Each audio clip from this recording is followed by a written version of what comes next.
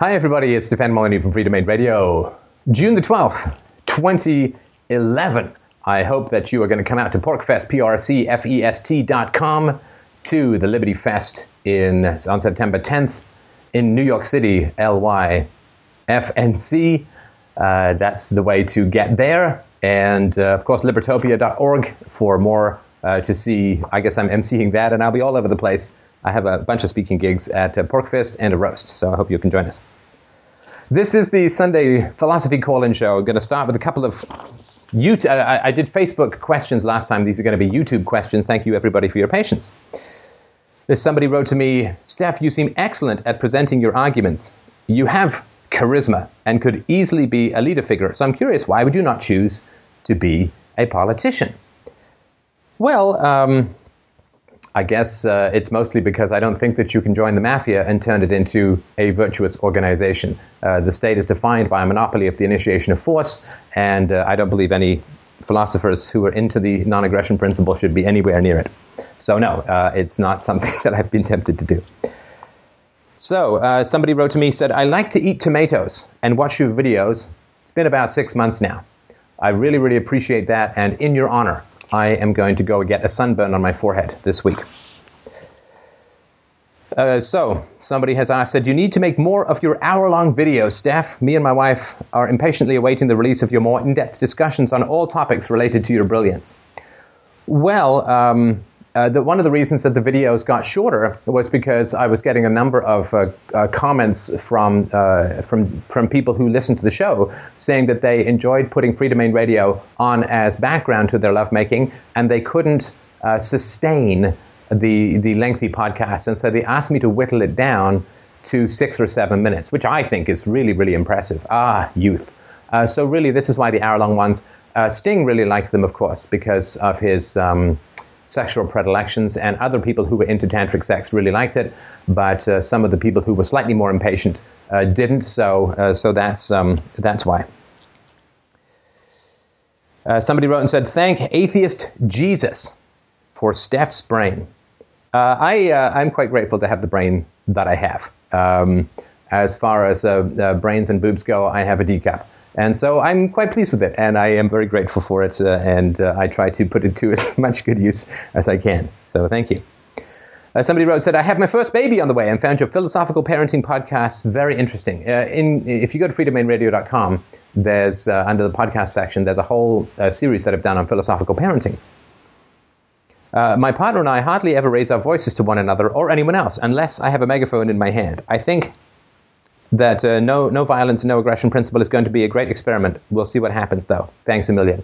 It's been working absolutely fantastically and beautifully. I couldn't be more pleased being a parent. I couldn't be happier with my relationship with my wonderful, affectionate, funny daughter. She's so smart. She was out yesterday. I was doing some gardening, and I gave her the hose with a fair amount of water, and she was making it spin around, and she said, Dad, look, I'm making hula hoops with the water. I love it. It's fireworks fertility of the mind. And I do enjoy the challenge of making up stories on the spot for her because she's very into hearing stories at the moment, and so that's pretty cool. So it's a real great challenge. Somebody wrote kindly to say, I can say without a doubt that this is the greatest channel on YouTube. Thank you, Stefan. You can't even imagine how much you've helped me. Well, thank you for those very kind comments.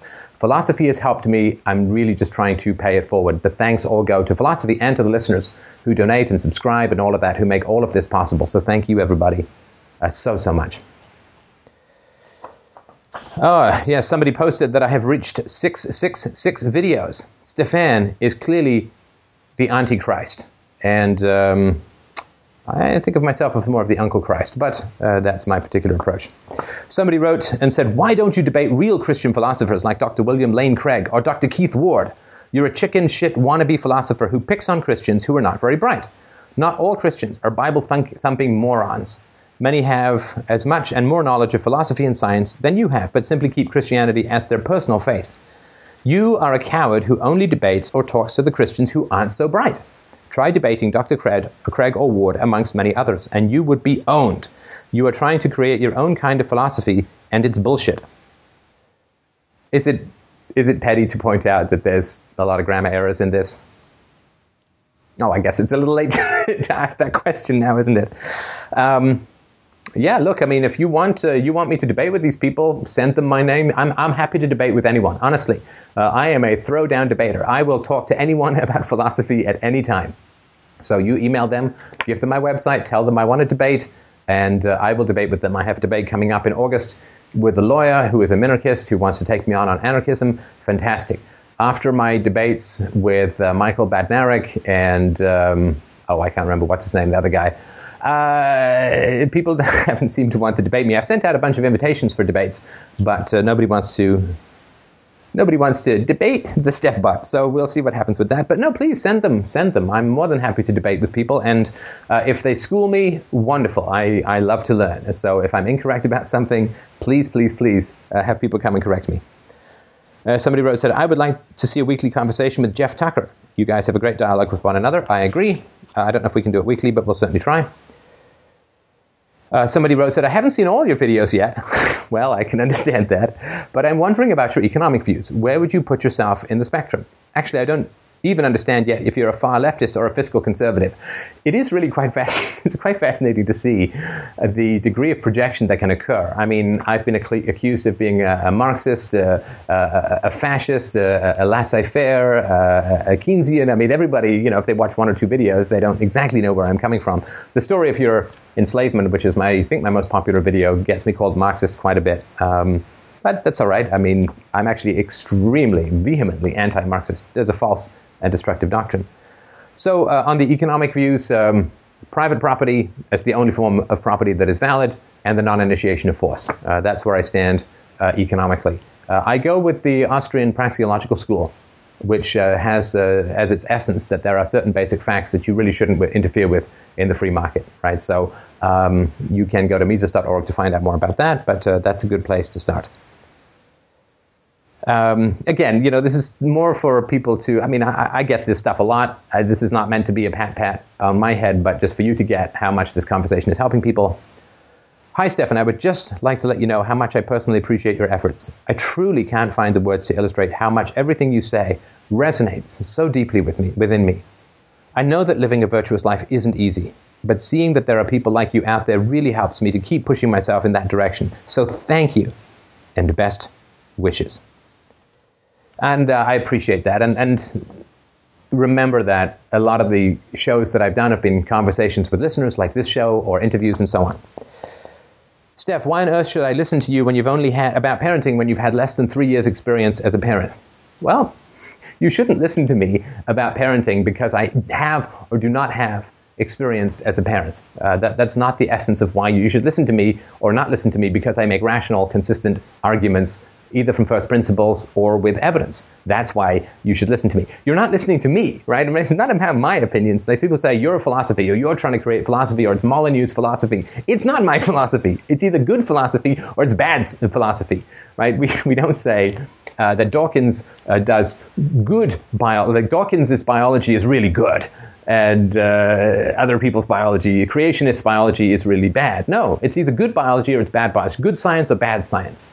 Right? We don't say that the mathematics that Einstein did, Einstein's mathematics is really good. No, it's either good mathematics or it's not. So it's either good philosophy that I'm putting out or it's bad philosophy. It's either valid or it's invalid. It's true or it's false. Rational, irrational, empirical or anti-empirical. So you're not listening to me. Don't worry about agreeing with me. I am hopefully a fairly clear conduit of arguments and evidence. So you're listening to the arguments and the evidence. This is why it's so important to detach the argument from the person. So somebody wrote, I disagree with many of your views on politics. However, I wouldn't want to live in a world where people like you can't speak up. People like you make this world more curious and interesting. Well, I appreciate that. But again, people say this a lot, that they disagree with me. Somebody wrote on my free will video series that free will is not my strong suit. I don't know what that means. That's not an argument. That's not a rebuttal of anything that I've got as content in the video. And people try this all the time. Just lob these stink bombs hoping to find doubt and insecurity within me. And I don't really know what to do with them because there's no actual argument there. So, for everybody out there who wants to rebut me, fantastic. Rebut away. Call into the Sunday show. Let's have a rebuttal. That would be fantastic. But just telling me that I'm wrong, bah. Okay. Somebody wrote, Steph, You have touched me where not many people have. My mind. Sorry, I couldn't resist, he wrote. Thank you, I appreciate that. And you might want to get that oil changed. So this is a common error. Dawkins talks about it too. He said, last time I checked, evolution was still a theory. Since when has it been proven? You have to understand the way that scientists use the word theory. They don't mean something that's unproven, right? Like in legal terms, allegation is unproven. And theory simply means it's a way of describing the world. And theories accumulate evidence and so on. So there's a theory of gravity. That doesn't mean that gravity doesn't exist. I mean, the theory may be correct or not correct. But the theory of evolution, if you listen to or read The Greatest Show on Earth by Dawkins, is about as proven as anything can be in science. So the fact that they call it the theory of evolution doesn't mean that it's not proven. You just need to look that sort of stuff up a little bit. Somebody wrote, I thought this was a good statement, said, in a world of corruption and ignorance, being intelligent and morally upstanding is a curse that is burdened by the few for the many, for all mankind. And I think that is absolutely a beautiful way of putting it. Somebody wrote, still can't decide if you're a shill or not. Please don't take that personally. I see so much piss and wind and disinformation, but at least you seem to be making an effort in some way. I'll take the same stand as George Carlin and spectate. Whether one is a herder of livestock, we've all ruined the gift. I don't know if that gift is divine or just the universe unfolding in its unbiased logic. But whatever stance you come from, Stefan, make sure you look after your family and get your kicks before the whole shithouse goes up in perdition's flames. That's good writing, I think. It's good writing, and I just wanted to pass that along. Oh, and I did forget to mention that the person who's saying, why should I listen to your parenting when you've had only 3 years of it? Remember, there's 3 years of full time. Full time,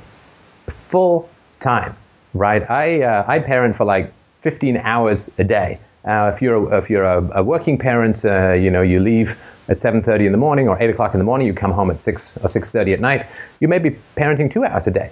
So I'm parenting 15. A lot of parents are only parenting at least weekdays too. So by this time, I've accumulated as much parenting as a lot of people do by the time their kids are in their mid-teens. So it is quite a lot of quantity. Hopefully it's quality as well. Somebody said, saw you on Adam versus the Man and had to sub. Great work. Well, thank you. I appreciate that. And Adam versus the Man you can catch on RT.com weeknights at 7 p.m. Says, Stefan Molyneux is very short-sighted. Private property is more sacred to him than the life of his children. Even if the upper 0.01% acquired 99% of the planet's property by means of the gold standard, he would still be preaching about the sanctity of the private property, even though his children would work as bad paid peasants. Again, this is simply assertions and statements without any evidence. The upper 1% could never acquire 99% of the planet's property. It simply would be not possible. What people don't understand is that in a free market, you get a huge churning between the classes, right? So sort of upper, middle, lower classes, for want of better phrases. So in any 10 to 20 year period, a third of people in the upper class drop down a class or two, and a third of people in the lower classes go up a class or two. And this is even in the vestigial remnants of the free market that exist in North America. So there's a huge amount of churn, right? I mean, there used to be saying in America, rags to riches to rags in 3 generations, right? Which is the idea that you make a lot of money and your kids all blow it and everybody ends up poor again. The only way that the upper classes can maintain their privilege is through the state, because you never know which brain-spanning genius of economic productivity is going to be poor, is going to be born to some poor person, and then revolutionize the world, become very rich. And, of course, think of all the people in the 19th century who were wealthy as all get up because they had carriages. They had a monopoly of the carriage trade. Well, along comes the car, and they all start to lose their fortune, and the sort of young entrepreneurial car manufacturers come along and think of IBM versus Microsoft, and, blah, blah, blah. We can sort of understand that. So, okay, last one, and thank you so much, everyone, for sending these comments in. He wrote, very good videos. I can certainly feel and relate to your indignation. I felt the same way about the state all my grown life, and it is soothing to listen to the words of someone who has the guts and clarity of mind to tell the truth to others. Again, thank you very much. I really, really appreciate those. And everybody else who sent in comments through YouTube, it is a very, very interesting view to see what the thought processes are of people as a whole. I'm in a unique position, in a very privileged position. I read almost everything that comes my way, so I really, really do. So thank you so much for everyone. And just before we move on with the Sunday show, I did a podcast recently on Anthony Weiner, and wanted to correct myself. I said that the US-UK blockade had caused the deaths of 5 million Iraqi children. That is not correct. Estimates are, in fact, between 500,000 and 1 million. If anyone's interested, the mistake came because in one article I wrote, I converted that to the number of American children who would have had to die as an equivalence. That number stuck in my head. So I'm very, very sorry about that. And thank you for those who pointed out that. It's well worth correcting. And since the title of the video was "Don't Tweet Your Meat," some people sent me something which I will not be able to do justice to, but which I will attempt to do now. Excuse me. How can you have any pudding if you don't tweet your meat? All right. My question involves Bitcoin. There's been a lot of rage about Bitcoin now that the value has been going up due to speculators. I take kind of a contrary position.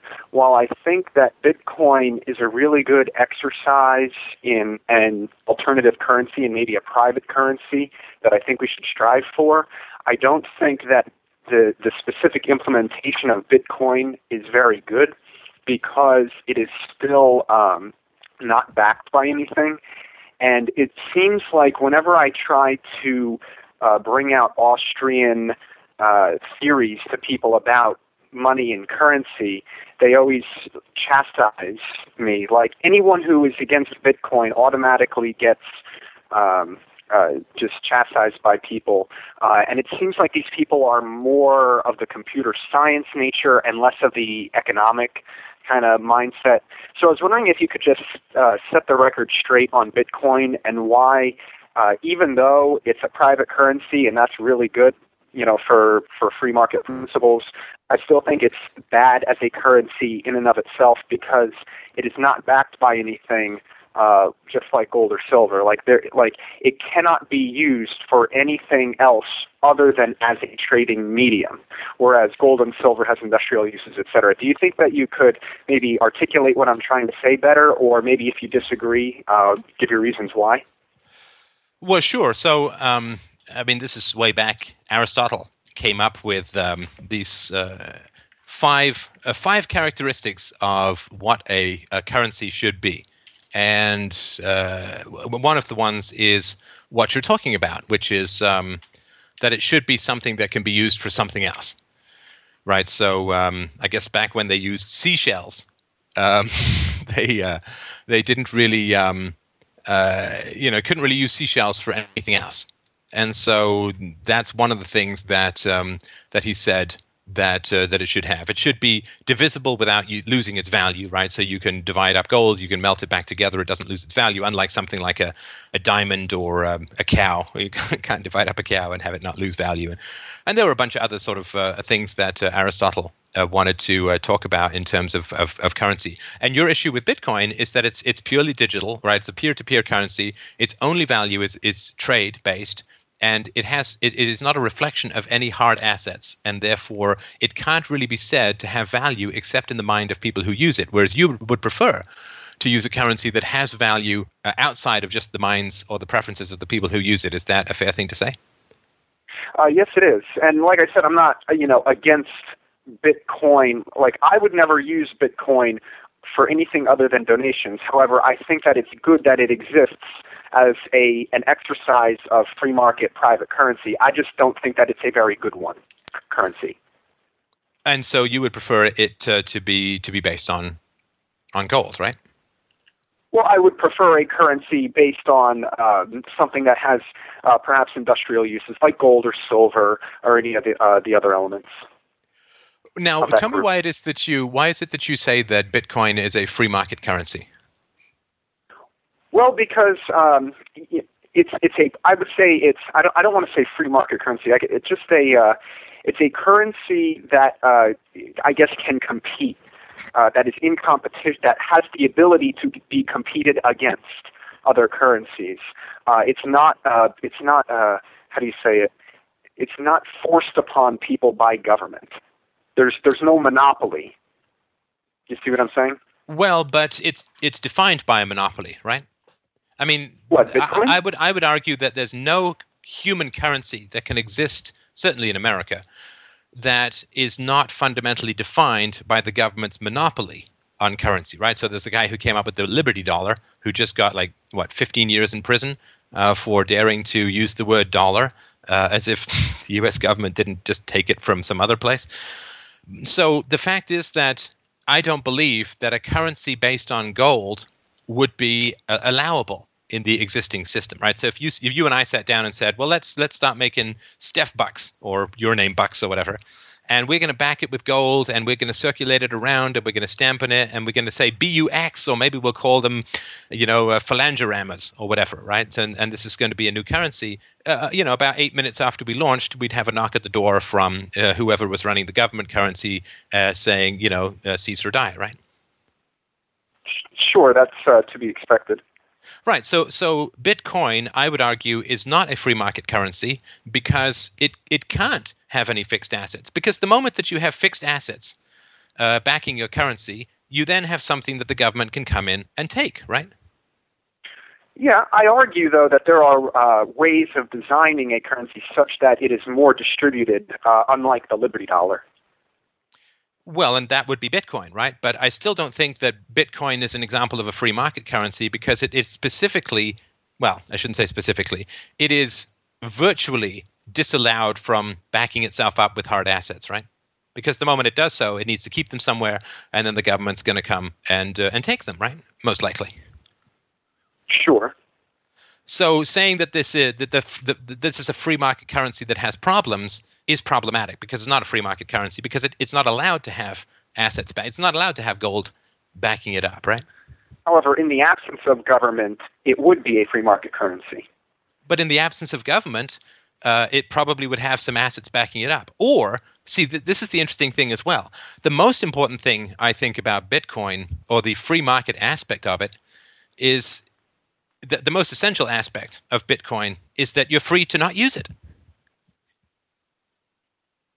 Correct. Right? That is the only free market aspect of Bitcoin that to me means anything, is that you're free to use it or to not use it. And that's the only aspect. So if you don't like Bitcoin, then you don't have to use it. But if you don't like fiat currency, well, you have to use it, right? So I would say that Bitcoin is a huge step up in that you can say, I don't like it, and so on, right? But the interesting thing is that I still think that you are falling prey to a sort of statist paradigm, right? So tell me a food that you really dislike. Dislike? Yeah. I mean, obviously Brussels sprouts because you're a carbon-based life form, but what else? Yeah, so I really don't like anything that ends in "am." So I don't like ham, lamb, spam, or yams. Ah, okay. So, but I bet you don't get into big arguments with people about whether they should or shouldn't eat them, right? No. Right. So the interesting thing is that you're getting into arguments with people about Bitcoin, and that's falling into a status paradigm. There's lots of products that you don't like, I bet, and you don't, you don't sort of probably get into big arguments saying people shouldn't go and buy them because you're free to exercise your choice about what you want to buy. Well, it seems like to me that a lot of people are telling other people to use it, and they claim that they have this great economic understanding of how things work, but it seems like their arguments aren't, they don't really mesh with mine, and they might say that it's Austrian economics that they're following or that they're preaching from, and it's really not. You know what I mean? No. Look, Austrian economics does not say that a currency has to be backed by gold or any other fixed asset at all. I can guarantee, and anybody who says that Austrian economics says that is the case doesn't understand Austrian economics. Austrian economics says that the initiation of force should not be used in financial transactions.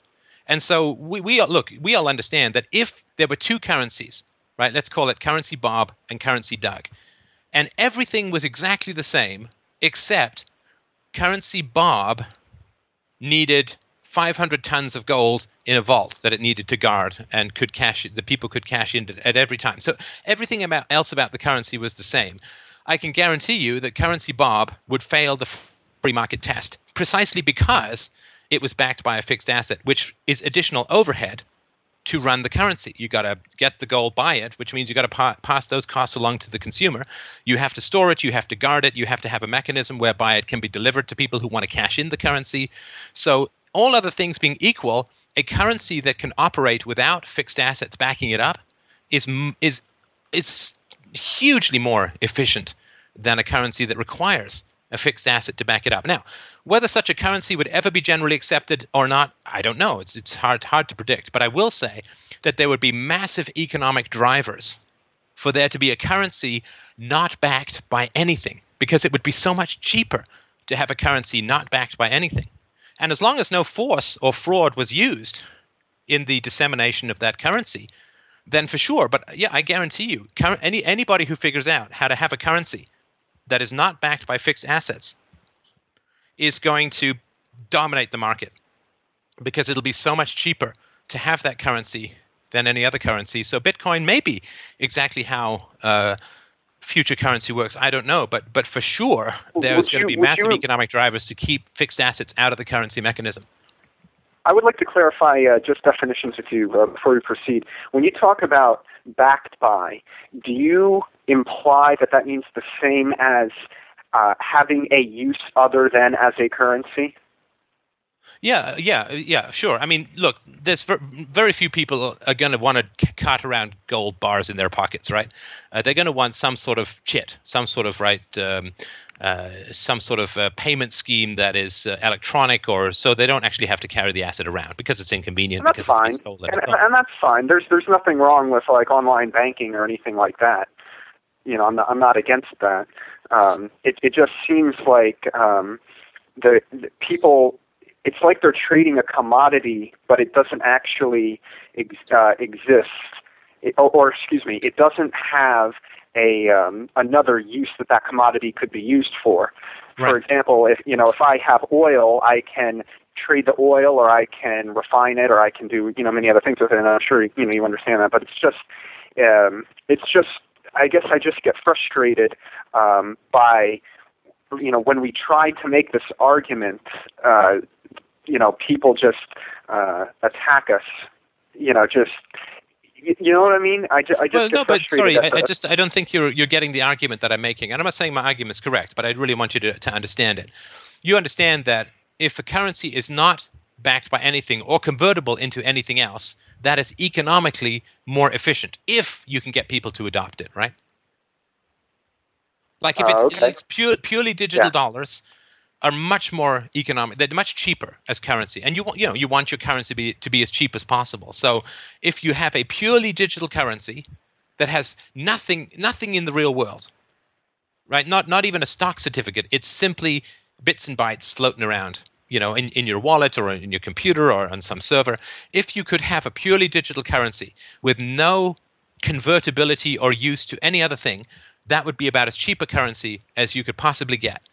And if you can make that work, you will absolutely win out against gold-based or gold-backed currencies, because it's going to be virtually free to use, whereas the gold currencies is going to be a couple of percentage points on every transaction to pay for the costs of buying and storing and transferring and transporting all of the gold. So my argument is that it doesn't matter whether something is backed or not. There's ways to overcome the gold standard. The gold standard is simply don't print fiat money. That's all the gold standard really fundamentally means.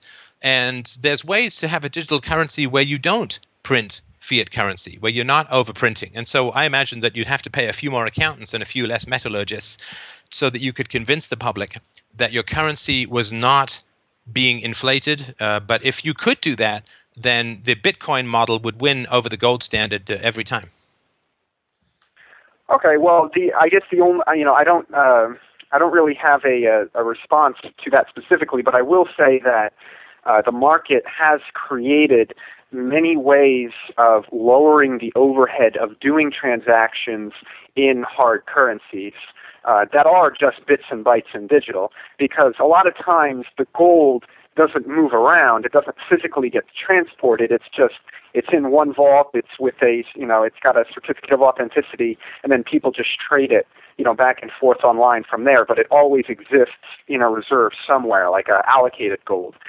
So I think that there are while I can't really argue against the fact that Bitcoins have little overhead, I can say that, gold, and other things, the market has found a way to make them efficient enough to be viable in the market.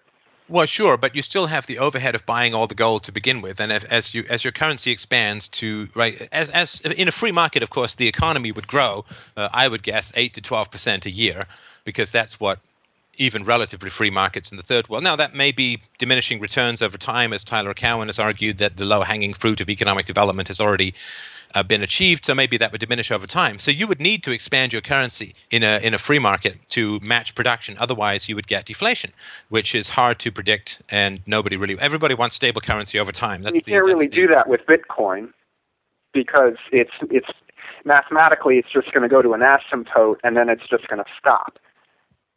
I don't know enough. Tell me how is the currency generated, so to speak, in Bitcoin? Technically speaking, there is a mathematical problem that has a difficulty level, and all the clients agree to the same rules. The reason why Bitcoin works is because all the clients are all the same and they're all following the same rules. You have this mathematical problem with a certain level of difficulty.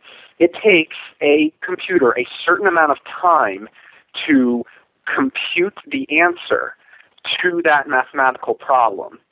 And the way that what the client is set to do is to automatically normalize or average out the amount of time it takes for new Bitcoins to be created by increasing the difficulty level.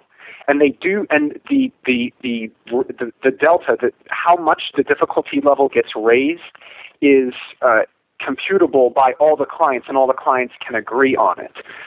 So if you start solving this mathematical problem and you get awarded Bitcoins for it, all the clients are going to see that, and everyone's going to up their difficulty level in such a way that it averages out that about every 10 minutes somebody's computer solves the problem. And additionally, every year, the amount of Bitcoins that you get awarded to you for solving that problem diminishes. I believe it goes like 50, 25, and then it just goes down from there, and asymptotically till you get to nothing. So over time, it's asymptotically going to grow and then just level off, and there's not going to be any more growth. The amount of Bitcoins in circulation is going to be static. Right. Okay. So there's a way of limiting it based on computer cycles and the toughness of problems, and to make sure that people don't fiat up their currency by buying some cray, you get diminishing results of new Bitcoins every time you solve the problem. And in theory, you could create more Bitcoins by making sure that every single person changes their client, because the only reason why Bitcoin works is because you have a bunch of people collectively running the same software that follows the same rules. Right. Okay. Well, so, yeah, maybe maybe that's a good solution. Maybe it isn't. I generally would prefer a solution wherein a bunch of economists measured output and tried to figure out how to match currency to keep prices as stable as humanly possible. That would be my preferred solution. Whether it's the valid one or not, I don't know, but that's the one I would look for. But yeah, look, I mean, the fact that you don't like certain aspects of Bitcoin means that in a free market, I would be more prone to choose a non-hard asset-backed currency, and you would prefer a hard asset-backed currency, and I think that's perfectly great. That's the That's cool. I'm totally cool with everyone making their own choices as to what currency they want to use. I guess I'm just more frustrated from an academic perspective. And and if somebody wants to use it, they can go ahead. But when people start making the academic arguments, I get and especially the non-academic arguments like "you're an idiot," etc. It just gets a little frustrating how much everyone goes against you if you say you're against Bitcoins, like as if you are some status monster. But you're not against Bitcoins. Right, because if people I'm against perfectly Bitcoin valid, you would prefer a hard asset-backed currency, right? Okay, yes, I'm against Bitcoin for my own personal finances. Yeah, you prefer a hard asset-backed currency. Other people, and so you're willing to pay the overhead that such a currency would require, and other people would want less overhead and would want cheaper transactions, right? Yeah, I don't know if that's the reason why they do it. I mean, I think that a lot of people find value in Bitcoin not because of the efficiency, but rather because of the semi-anonymous nature of it, the fact that, it's very difficult to trace if you know what you're doing. I think there's a couple of senators in the U.S. who are starting to think about going after Bitcoin because there's some website where you can order illegal drugs coming in through the Tor network, which is apparently an anonymous network. You can then order drugs and have them delivered to you using Bitcoin and a encrypted Tor connection. And right. People I don't think that they like it because of the efficiency aspect.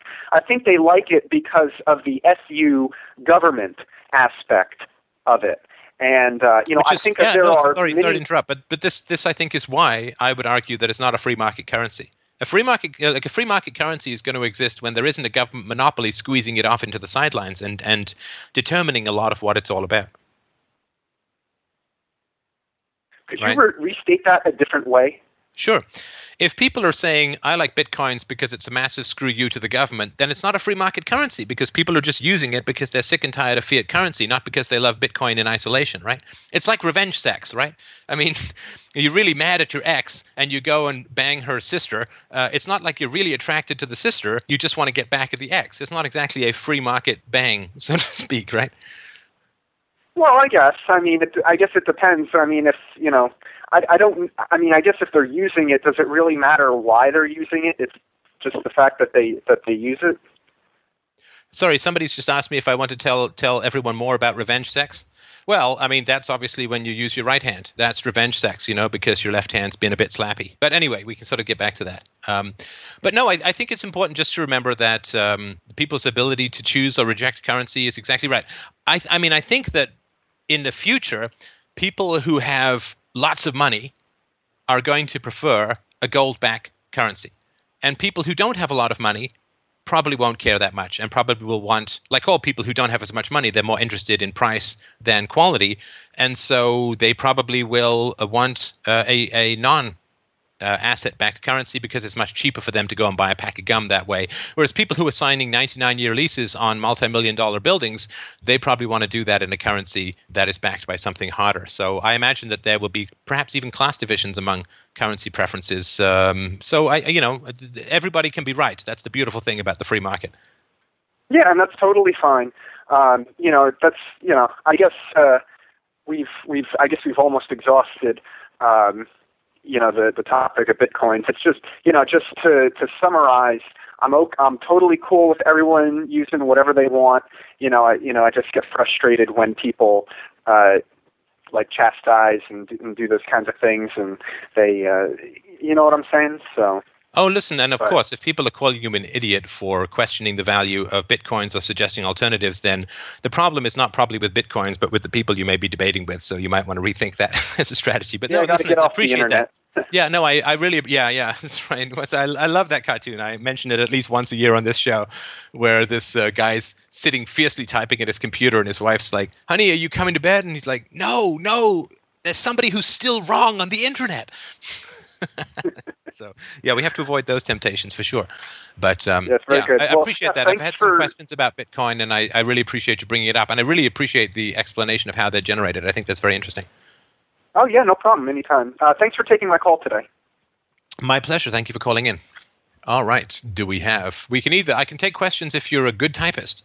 Of course, I can take questions in the chat room. Okay. Somebody's written, how does human child abuse fit into the Darwinian theory? It isn't just a theory, yeah. A tribe that dumbs down and makes its children unhealthy can't compete with a tribe that doesn't.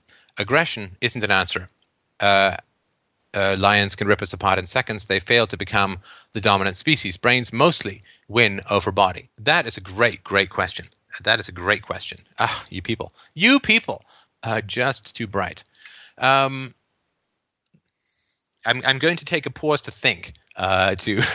to come up with something hopefully vaguely intelligent before I open my mouth. Well, the Darwinian theory, of course, would have to argue that there was... Look, if Lloyd Demas and the psychohistorians are correct, and I think they are. I mean, I think there's enough evidence, though, certainly always open to contrary evidence. Then they say that child abuse has been virtually all-pervasive. Actually, no, he would say all-pervasive, because he's had a $10,000 reward out there about anyone who can find a parent before the 16th or 17th century who would not be convicted of child abuse now. And so far, I think over 40 years, no one's come up to collect that money. So they would say that child abuse was omnipresent throughout human history up until pretty modern times. And so it must have had some positive adaptive strategy. And look, the reality is that human history begins with dictatorship, right? The tribe, as people say, well, where did the state evolve? No. We're trying to hack back the state from human affairs. And the state, in terms of hierarchical, usually age-based dominance, the state has been around from the very beginning. The Stone Age tribes were statist because they didn't have the two ingredients. That is the opposite of statism. Two ingredients that are the opposite of statism: private property rights and the non-aggression principle. Well, if child abuse is prevalent throughout history, certainly the non-aggression principle is violated from the very beginning. And if the non-aggression principle is violated from the very beginning, there's precious damn little that you can do with society as a whole if that is the case. So there certainly was no private property other than a few inconsequential personal items throughout most of human history, and there was certainly no commitment to the non-aggression principle, and there was certainly no philosophy, because superstition and religiosity and culture in the way that I use it dominated human history up until very, very recent times. So the question is, what is adaptive in that kind of environment? Well, in that kind of environment, conformity is adaptive, right? In other words, most tribes had rituals that if you didn't follow them, you would be killed. You would be killed. And of course, you can simply look at the Old Testament for proof on this, that any child who deconverts from a religion can be killed. Any child who speaks up against his father can be killed. Unbelievers can be killed. Witches can be killed. Sorcerers can be killed. Apostates can be killed. A lot of murder, a lot of murder commandments in the Old Testament. Of course, thou shalt not kill. But I think that just means people who agree with you to the point of just being a mirror. So in human history, conformity to tribal rituals, to tribal culture, was absolutely necessary. And if you didn't conform, then you would be killed, or you would be ostracized from your tribe, which effectively meant you had to go and make it on your own in the woods. And whether you survived or not didn't really matter, because your genes wouldn't be reproduced, wouldn't be passed along anyway. So ostracism versus murder, to a large degree, they're pretty much the same when it comes to biology. In neither situation do your further genes get transmitted. So, what is it that causes children to be terrifyingly conformist to their cultural ideologies? Well, child abuse, of course, right? So it has that adaptation. Secondly, of course, states are violent. And states in a situation of increasing want tend to be increasingly violent. The way that you bond together your tribe when your leadership is throwing everybody into the shitter is you start a war, right? This is always the case, that when something goes wrong at the top, they start a war. And of course, as America launches more bombs into Yemen, we can see now that this is the fourth one in the Middle East that they're starting up, because remember, they hate Americans for their freedom. So if you want to start a war, then what you need is people who have very enlarged amygdala and very small neofrontal cortexes, right? So you need people who have a very enlarged fight-or-flight mechanism, who can pump gallons of adrenaline into the body, and who have almost no impulse control and very little ability to coherently assess risk and to defer action for fear of consequences. I mean, that's really what war is all about. And to breed those kinds of warriors, you need to abuse children. Abuse against children has the scientifically documented result of increasing the amygdala, the fight-or-flight mechanism, and of course harming the hippocampus or memory issues within the brain, and diminishing the neofrontal cortex or the seat of higher reasoning. So you end up with highly predatory, efficient killing machines. So that is, and this is well known. This is, of course, occurs in daily and monstrous tragedy around the world, where children are forced to murder either their parents or siblings or other children in order to be inducted into the gruesome undead hordes of child soldiers. One of the greatest tragedies, not only for what it does in the present, but for what it does to the future of these societies. Absolutely monstrous. So that's just a very brief overview that the two prime results of child abuse that would fit, I think, the Darwinian theory in a state where, or in a situation of roving local violent statism, is that you get conformity and hair trigger violence, and that I think serves it very well. It's only in the recent centuries, and you could even argue shorter than that raising children peacefully had any benefit at all. I think it would have a huge negative at most times throughout history. One of the reasons humanity is so successful as a species is we adapt from conception onwards to prepare for our local environment. It's an amazing thing. And I think that we're certainly the only species that does that, to my knowledge, to the degree that we do it. Right? So there's studies that show that women who experience hunger, significant hunger, while children are in the womb, have more aggressive children. Of course they do. Of course they do. Because the human organism is assessing its future social, economic, and political environment almost from the moment of conception onwards. It is scanning through its tight integration into the biomechanics of the mother system. It is scanning. It is using the mother as a sonar, as a tricorder to scan the surrounding system. Am I going to grow up in a situation where food is plentiful, or in an environment where food is scarce? Well, if food is plentiful, then I'm going to get the most value out of being a peaceful trader. If food is scarce, I'm going to get the most value about being an aggressive hunter. And so the brain is adapting to the environment based upon the cues provided by the maternal system.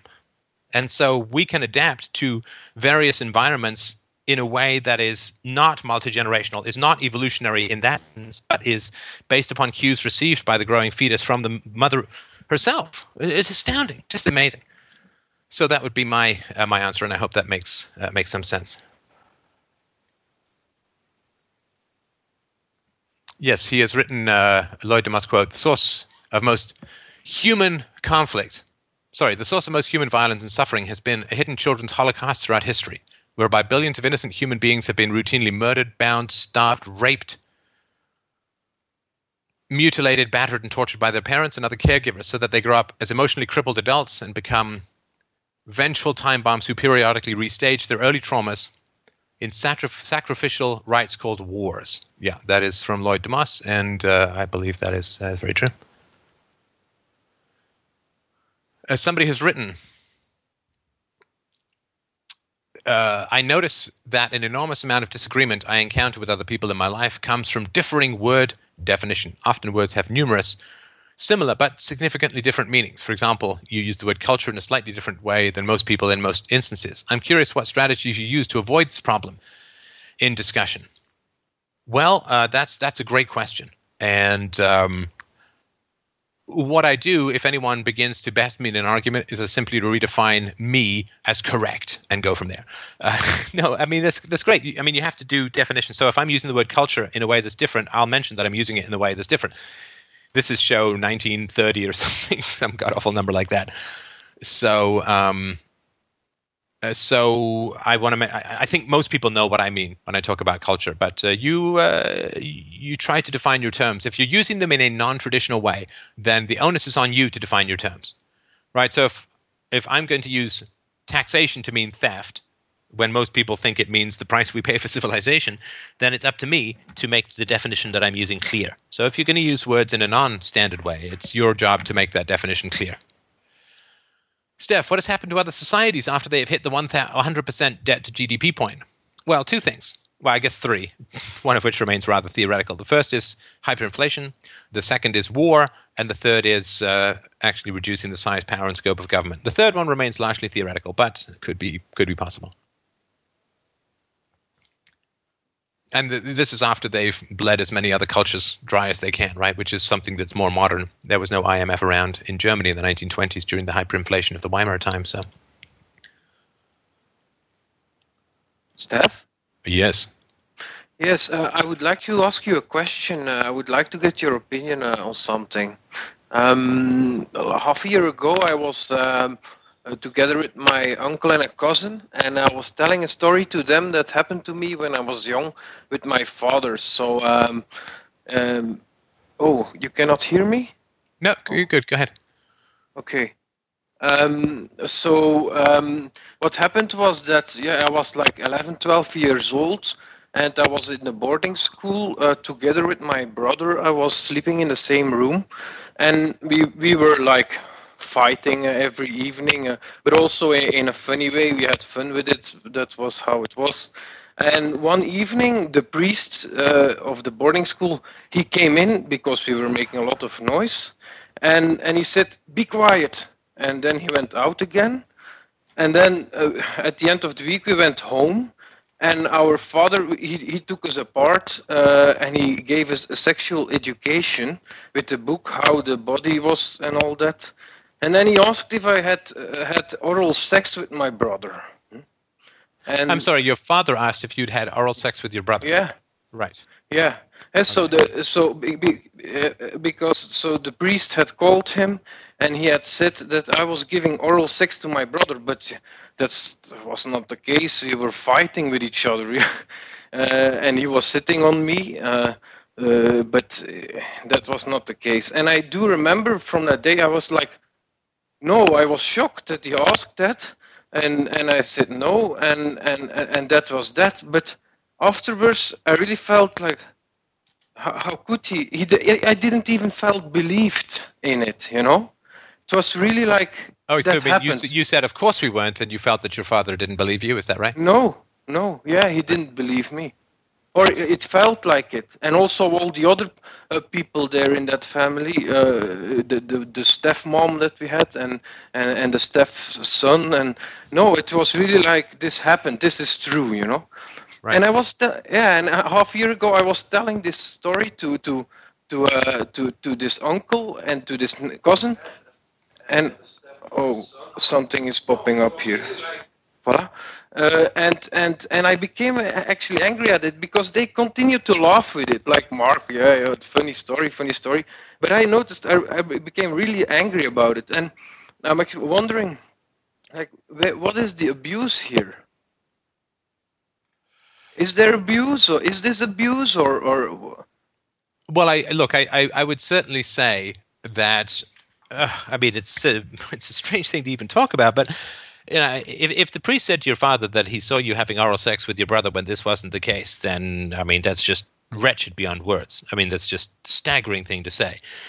It's not too surprising to me that a priest would have a bizarre reaction to, like, in some sort of sexual context. I know the sexual context wasn't you and your brother, of course, but that there would be something funny going on between a priest and sexuality, right? To get someone to want to frighten and lie to children, right? So a priest, their job is to terrify the children into conformity because they're a hangover from prehistory almost.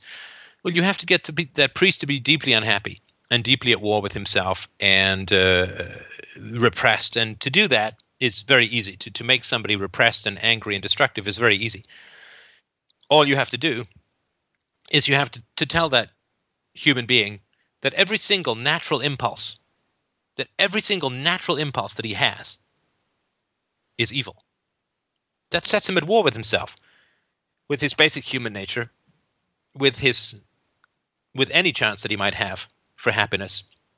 So you tell him that desire is bad. You tell him that sex is bad. You tell him that aggression even is bad. You tell him that if he is wronged, he should never, ever retaliate, because we have a natural, and I think just, desire for retaliation to wrongs that are done to us. You tell him that that is bad. And then you change the story all the time.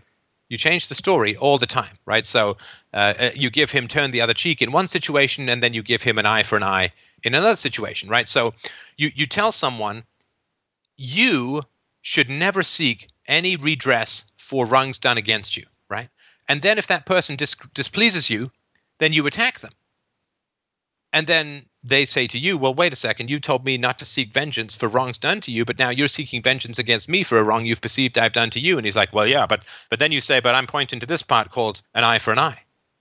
And then you just completely screw with his head at every opportunity so that he feels wrong about everything, so that every impulse he has, every natural human instinct he has, he immediately checks and questions and opposes and undermines and attacks, so that he's endlessly punching himself like a dog chasing his own tail, round and round, burrowing himself into the endless earth of self-hatred, discontent, and a vague inner spiritual itchiness that he can never quite scratch.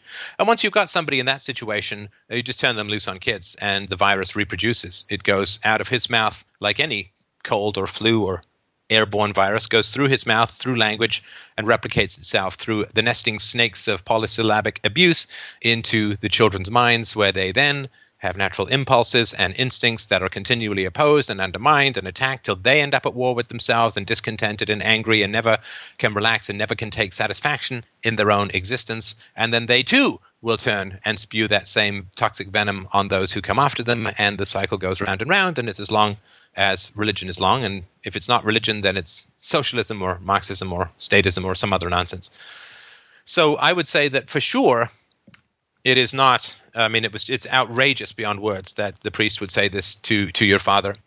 It's outrageous beyond words that your father would take this with any seriousness, and it's outrageous beyond words, in my opinion, that your family would consider this a joking matter. It's not. It's not a joking matter. It is not a joking matter to me that your parents put you in the care of somebody willing to say something absolutely slanderous and outrageous, like you had oral sex with you were having oral sex with your brother.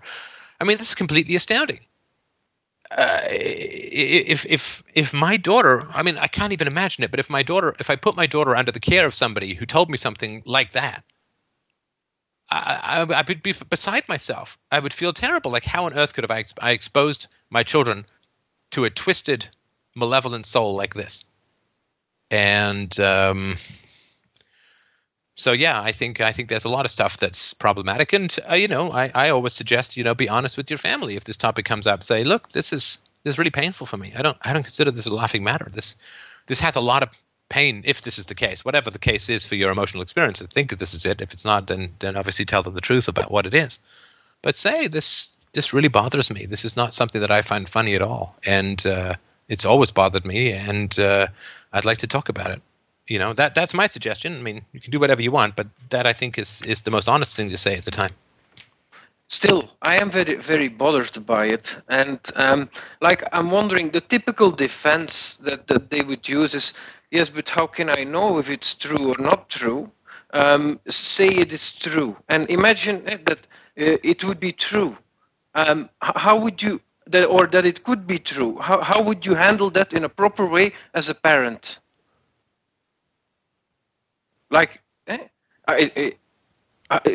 If, say, it would happen with your daughter, and you think it might have happened. No. Listen, sibling incest wouldn't just pop up for no reason. So that's, I'm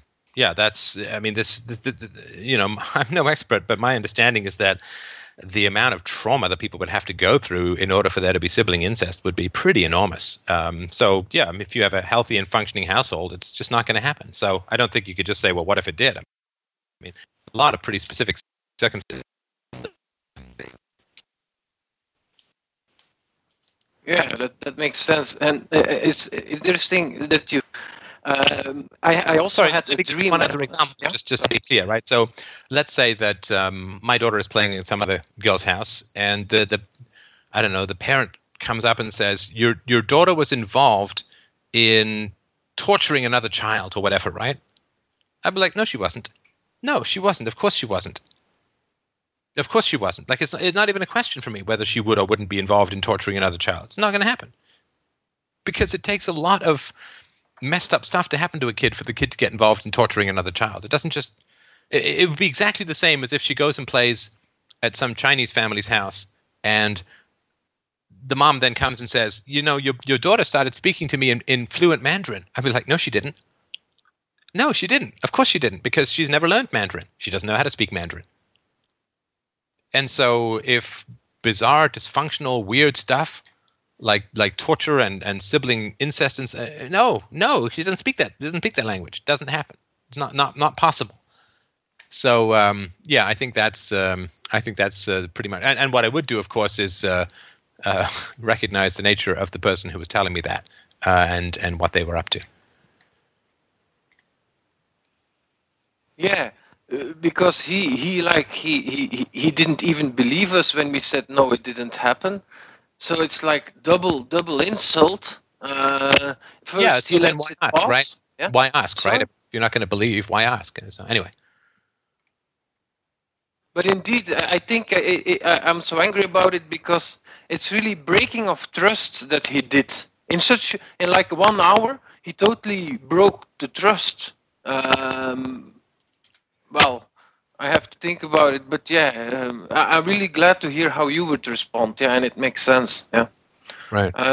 I also had a nightmare actually because I don't remember a lot of dreams, but that period. Listen, I'm sorry, because I've had some requests that dreams can take a long time. So if you want to email it to me, maybe we can talk about it offline. But dreams could take like the rest of the show, and some people like them and some people don't. But I like them. But okay, great. Yeah, just send it to me. Maybe we can do it offline. Yeah, thanks for this a lot, Steph. You're welcome. I'm really sorry. I mean, I certainly believe you. If that means anything to you, of course that didn't happen, and I'm so sorry that you didn't get more belief from those around you. Yeah, that means a lot. Thank you. Right. Take care. Bye. Yeah, sorry. I need to get some new. I need to get some new metaphors. It is in fact always with the Mandarin, and I do apologize. I do have a new book coming out. There's a preview if you're a donator in the Bronze Press section. I also threw it in the chat room here. I'm very, very pleased with it. Although I still think it could have been funnier, but it's called The Handbook of Human Ownership, a Manual for New Tax Farmers. Yes, I've got some good feedback on it. So it's I've got the audiobook read. I've got a video with captions ready. I'm just making sure, just having people go through it to make sure I didn't accidentally break into ancient Aramaic and thus disprove my own atheism or start speaking in tongues or whatever. So if you want to get in, just give James a ping with your Skype ID or phone number, and you can just whisper it to him in the chat, and that's how you can get it. Hey, I don't really have a question, but I just sort of wanted to, I guess, share. Lately, I've been... there are two things, actually. I'm not sure if I want to talk about the latter. It's more of a current events thing I want to talk about with local people first. But one of the things that I've been processing, to a pretty good extent lately is the effect of my parents' divorce. And I think most of it recently has just been sort of understanding, like, how long in actuality it was occurring before they actually split, if that makes sense. You mean how long your parents were not, quote, having a marriage before they actually split? Yeah. Right.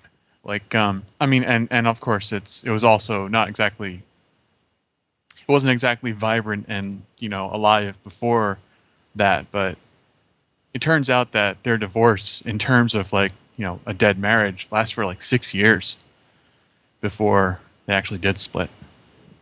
And what I'm finding is that there's an awful lot of rage around that. Anger in you about sort of the deadness of your parents' marriage before they got divorced? Yeah, and sort of how that affected, like all my social relationships, like the lack of social relationships, all the lack of support in the community, the lack of support that they had for me as a child, Right. And then how that's reflected in sort of what's going on, in the present day.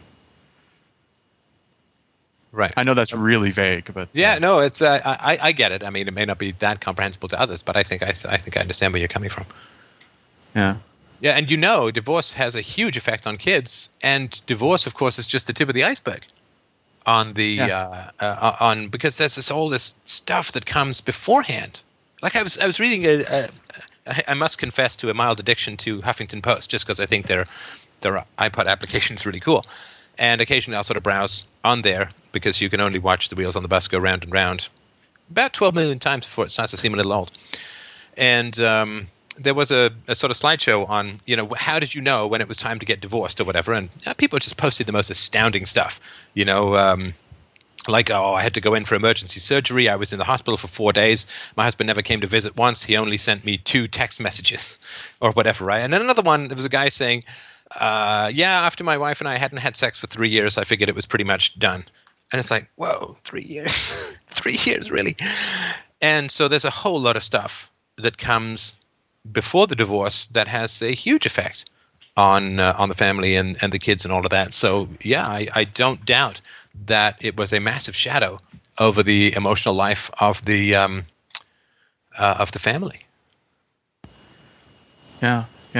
And people are asking questions about specifics, and I'll just be really, really brief about it. My father dropped the D-bomb on their 5th wedding anniversary, on the day of, actually. So I was like 4.5, 10. So 6 years from like the kill shot to 6 years. And of course, by then, like, the corpse is like, it's not even like a cold body anymore. It's like a bones picked clean in terms of that relationship. But there was like a long bitterness afterwards as well, which is also part of the divorce. The bitterness. What do you mean? Oh, I'm sorry. The on the part of my parents, my mother especially was incredibly bitter towards my father, right? Which is in no small part, I'm sure, due to her decision to like stay in the marriage after my father said he wanted out. But right, yeah. So when I mentioned that there was something big, that's like the big thing that's sort of occupying a lot of my energy and time. Lately. How do you think it has affected you since?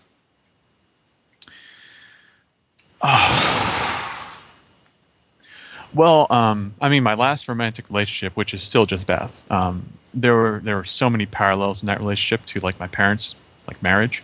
Right. There was like by the time Beth and I broke up, it was like again a corpse picked clean, the bones on the ground. There was like no feeling. It was just melodrama at the very end. There wasn't anything genuine or organic left. And I mean, that's in terms of romantic relationships, but I mean, I also looked through my school report, which also, re-triggered some of the stuff. So I looked through some of the school stuff. I had a friend over the other day, and I mean, there was a. This is a more historical point, but there was a lack of attention to like my most basic needs as a child, and I really have a lot of trouble with a lot of that stuff. So, what sort of basic needs? Paying attention, like good sleep hygiene, good food hygiene. I've got problems with my teeth now. Oh, because like oral hygiene and all, right? Yeah. It's that's more related, somewhat related to diet, but also related to not going to the dentist as often as I should. Right. So, and I'm not saying that these are all their fault because I have the knowledge and everything, as an adult to take care of myself. But at the same time, for a long time, I was unconscious about that stuff. And does that make sense? What I'm saying? Yeah, self-care. And how do you think that's related to your parents' divorce in particular, or the parents' deteriorating relationship? That's a really interesting question. I'm not really sure if I have nothing's coming up right now about that. Well, let me ask you, in terms of your parents' modeling of self-care. I mean, self-care is not something we just do or something we have to learn. It's like a language again. So, right. I mean, was self-care modeled by your parents or not, right? I guess that's sort of my question.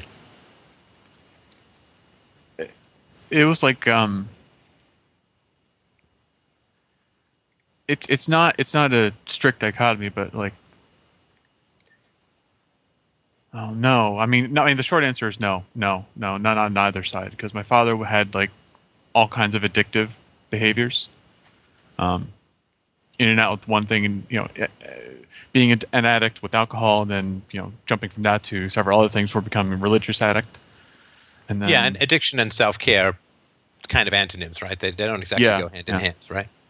Yeah, and my mother is not someone who takes care of herself at all. In terms of her, she's obese and smokes and drinks and all that. So, very clearly, not learned behaviors from my history. I don't know that relates specifically to the divorce. I think that's more of the environment that would have been there whether they got divorced or not, if that makes any sense. Yeah, and you could make an argument that if the relationship is that dysfunctional, that divorce may actually be a form of self-care in a weird kind of way, right? Yeah, but it was the most reluctant kind of self-care. Right. Yeah, okay. Yeah. Well, I mean, I obviously can't say what is occurring for you. I can share with you a few of thoughts of my own experience of parental divorce. And I mean, I grew up in, I used to call it the matriarchal manors. I mean, it was a series of apartment buildings that were all rent controlled and were all cheap, and were all single moms. I mean, I knew two families out of the three families out of the dozens of friends that I had whose parents were still together, and only one of those where the marriage appeared to be happy. So a happy marriage did not seem to me the commonest of pigeons around, right? And so that was sort of my first thought about it, was that an intact marriage appeared to be the exception in the world that I grew up. And I think that's pretty common, because a broken marriage has effects far beyond the mere breakup of the marriage. It has significant economic effects and sociological effects and class effects too, right? You shift down at least one class, possibly two, right? I mean, my dad was a PhD professional. My mom had a secretarial degree. So when my mom got custody and my dad went to Africa, we dropped down 2 social rungs pretty much, right? We were upper class and we went to lower class. And it took a long time to get back from that. My mom never did, but it's got massive effects, and that has an effect on everything around you, right? So because you're lower class, you then have to live in a certain neighborhood. Because you live in that certain neighborhood, you're exposed to certain kinds of dangers and certain negative influences that you wouldn't have been exposed to otherwise. You're exposed to other similarly dysfunctional and problematic forms of family life and so on, right? So it has an effect on the whole environment that you live in as a kid, right? Right. Yeah. For sure. And the other thing that I would say that was hugely tragic for me around the issue of divorce was, I'm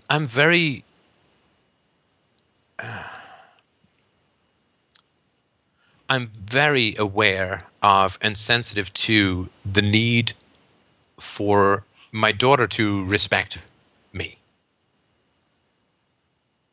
And of course, to never achieve this through fear or intimidation or just say so or whatever, but for her to respect me and to know that I'm not perfect, I make mistakes and all that. But I think that children really want to look up to their parents. They really, really want to look up to their parents. They want to worship their parents. And the problem with divorce is that it reveals parents as incompetent in a very fundamental way. Because either they were incompetent at the marriage or they were incompetent in choosing the marriage. But either way, they fucked it up, right? Yeah. And then what happened to me was, because I couldn't respect my mom in this area, I began to question my respect for her in other areas as well. And then when she would tell me or want me to do stuff, a lot of my basic attitude was, well, who are you to tell me how I should live? Right.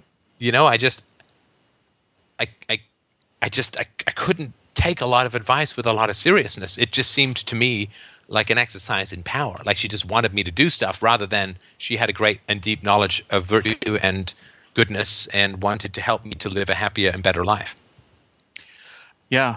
That was my experience with my father as well, for sure. I mean, I don't think I was as. I mean, I'm not sure what level of awareness you might have had at the moment. I don't think it was that explicit for me, but certainly it was more about, this is not because I respect him, it's because I fear him. Because he's like if your life is a disaster, how am I supposed to take instruction from you? Yeah. I'm not going to take language instruction from the guy who can't speak the language. I mean, that's a joke, right? And if my parents want to teach me the language called be a good person and do the right thing, and it's not fundamentally it's not the divorce that was the issue for me fundamentally, because so the divorce was the divorce, but it was the fact that my parents, I shouldn't say, because I only talked to my dad once or twice about the divorce, but it was that everybody just wanted to pretend like there hadn't been a divorce, and my level of respect should continue no matter what. Oh, yeah. Do you know what I mean? So your parents get divorced and they say, okay, look, we've really messed up, right? We've really messed up. We've failed at being co-parents. We failed at being husband and wife. That is a huge, massive failure. And that has a huge negative impact on you, the child. So let's sit down and talk about it. And let's, we'll try and be honest about what went wrong. We'll try and be honest about the limitations that it's revealed about us. And we'll talk about ways that we can move forward. And we recognize that we are not going to be very credible in terms of telling you what to do until we have rebuilt your respect. So it's not the divorce itself. It's the pretense that nothing happened afterwards, that nothing has changed, that I'm still your mom, I'm still your dad, you should still do what it's like, but you got divorced, we're not even talking about it. Right. Now, I wonder, since you and I have sort of the reverse, it was you lived with your mother, I lived with my father, but I had my mother saying stuff, at least when I was in my 20s, stuff like, I'm sure I may have mentioned this before, where it was like, she would say, I think I did a pretty good job for the time I was around, which is like, but you fucking left, and you fucking just stopped being a mother, well, and checked out. And of course, as I've said before, the local pizza place will give you a survey about how well they did. They don't just tell you they did. They don't just walk up to you and say, that's the best piece of pizza. I think that's a pretty good piece of pizza. You must be really happy. And then walk off. That would be ludicrous. What they'll do is they say, how's your pizza? What you like, what you not like. Right? So this is the problem, of course. I can't tell my wife whether I'm a good husband or not. I can ask her whether I'm a good husband, whether she likes being married to me. I can't tell my daughter that I'm a good father to her. I can't. I mean, I can, but I mean, how ridiculous is that, right? Like, I can't tell you this is a good podcast. I think it is, and I try to take feedback, but it's not me to tell you. So, yeah, for parents to say, I think I did a pretty good job, it's like, I'm in the room. The answer that you're looking for is in the room, and all you have to do is ask me, and we can talk honestly about it. Right. So I think there's a lot of heartbreak when your parents fall off the pedestal that I think nature intends them to be on. I think that's really heartbreaking for a kid, because now parental authority is no longer respect; it is now power. If the fall from grace is not openly discussed and the child's feedback is solicited and it's dealt with in a mature and positive manner, right? But if it's just like, well, I'm so much happier that we're divorced now, let's keep moving, and now you've got to do this and go clean your room and go take the garbage out and do this and do that, that's really heartbreaking, because now you obey not out of respect, but you obey out of fear or power or guilt or some other thing. And that's very sad, because no child wants to do stuff out of fear or guilt or obligation or resentment or whatever, right? Or because the parent has power. We want to do stuff because we get it and we understand it. I mean, I have to do this as myself. Now Isabella is at the age where I can explain to her why certain decisions are being made, right? So if she wants to climb up on a white couch in the mall with her shoes on, I can stop her, and I have to remember that she can do this, right? I have to stop her and say, well, your shoes are on the ground. The couch is going to get dirty. People are going to sit there. It's not our couch. I can explain it to her, and then she gets it. And then she's not obeying me. She's obeying a reasonable set of expectations. Not me, my personal thing, but an explanation that is independent of me, that I'm merely delivering, right? Right. Like somebody delivers a check to me, I don't think that they're giving me money like a charity, right? They're just and I'm just delivering a rule or a perspective to her that is not my power over her. It's not me, my opinion. It's just, these are the facts, right? And most times she gets it. Most times she understands, and God bless her, she doesn't do it again. And that is something that we want. But if parents mess up so fundamentally, like a divorce or an affair or something, and then it's not talked about, then I think the children's relationship fundamentally shifts, and that's really tragic. Right. And in what you were just talking about just there with the sadness is, I think that there's, there's still a tremendous amount of grief for me to process in this grief and sadness and the pain. The anger comes, but I don't know if that's primary. I think that comes later. I mean, there's an injury, but I think it's the injury I still have to work on. Yeah, and the injury is about the future, right? So what did it mean for my future? What did it mean for my definition of relationships that my parents got divorced? And, when I say that, again, I just want to say that it's not about the divorce. It's about the communication and honesty about it afterwards. But what does it mean? What does it mean about my trust in people, that my most foundational relationship shifted from respect to, or maybe there was never respect, I don't know, but to power? Right? What does it mean for me? Are relationships based on power or virtue? Right? This is all the way back to podcast 10, I think it was, Power or Virtue, a Love Story.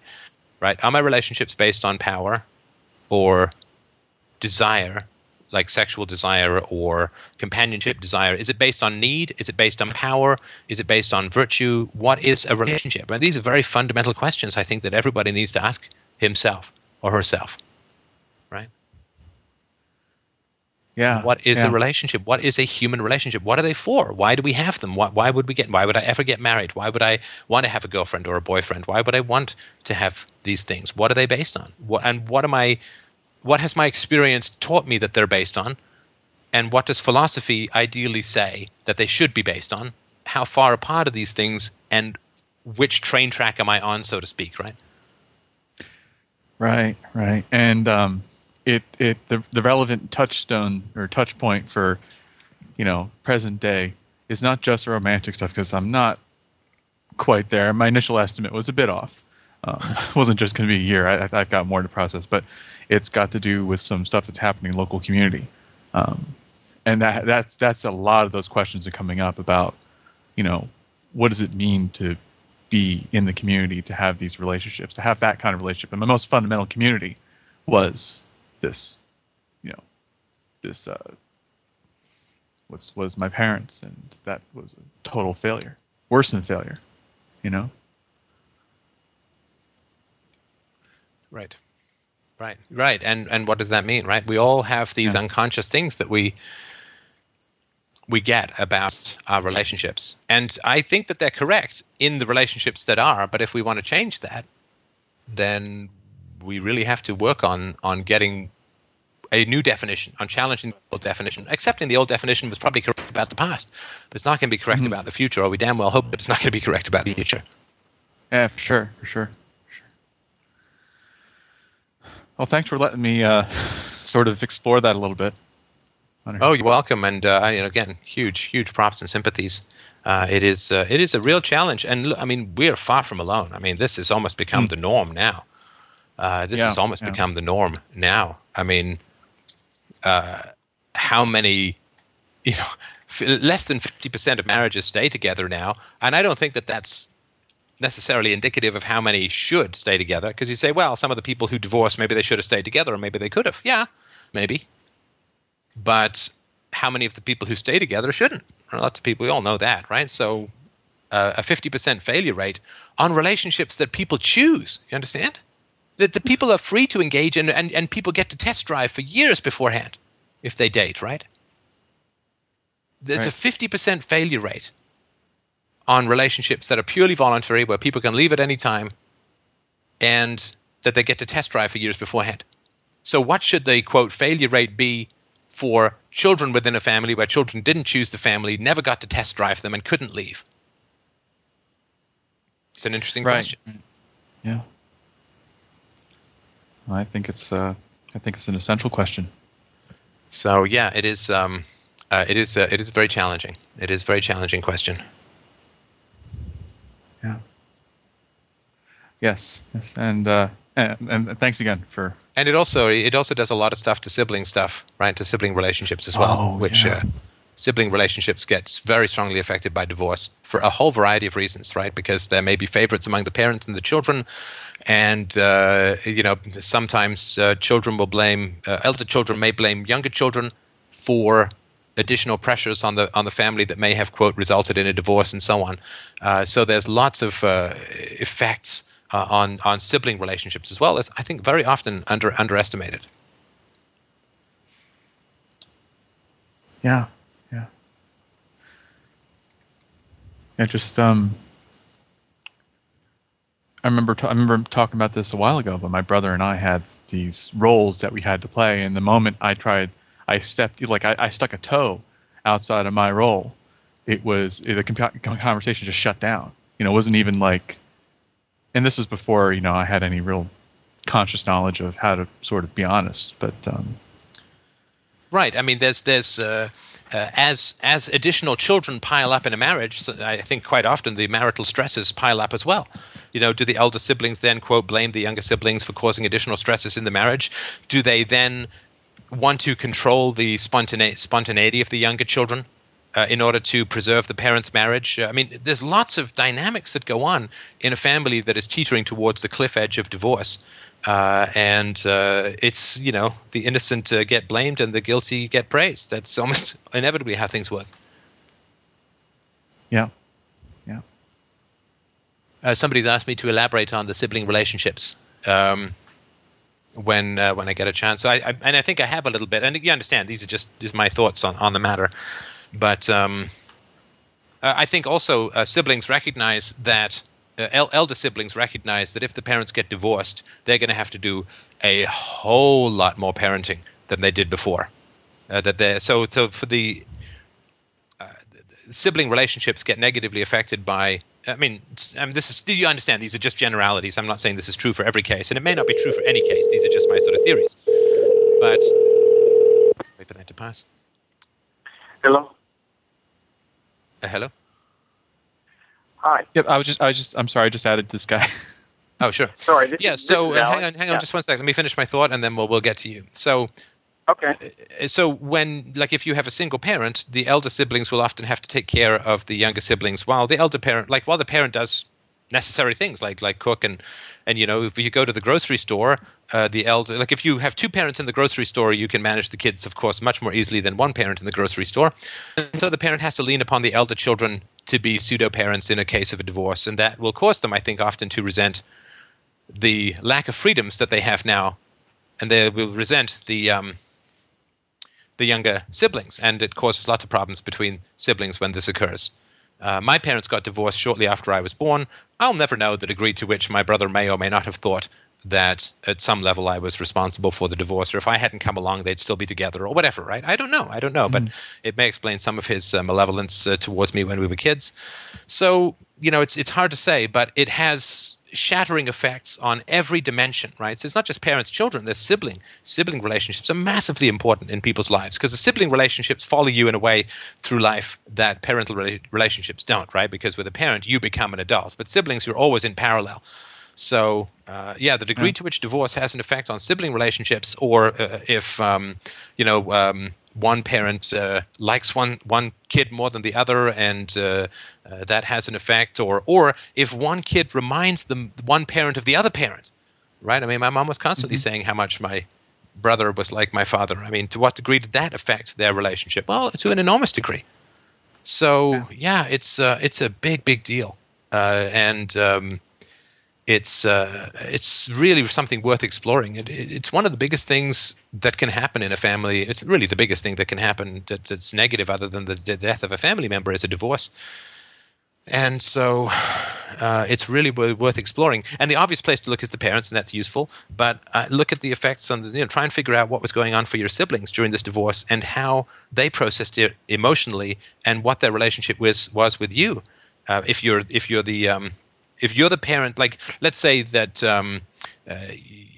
you're your mom's favorite, and the two siblings end up living with the mom, then and the dad favorite is the other kid, then the other kid's going to feel like, well, damn, now I'm in a situation where my mom prefers this sibling to me and my dad prefers me to the other sibling, but I don't get to live with him, so resents that.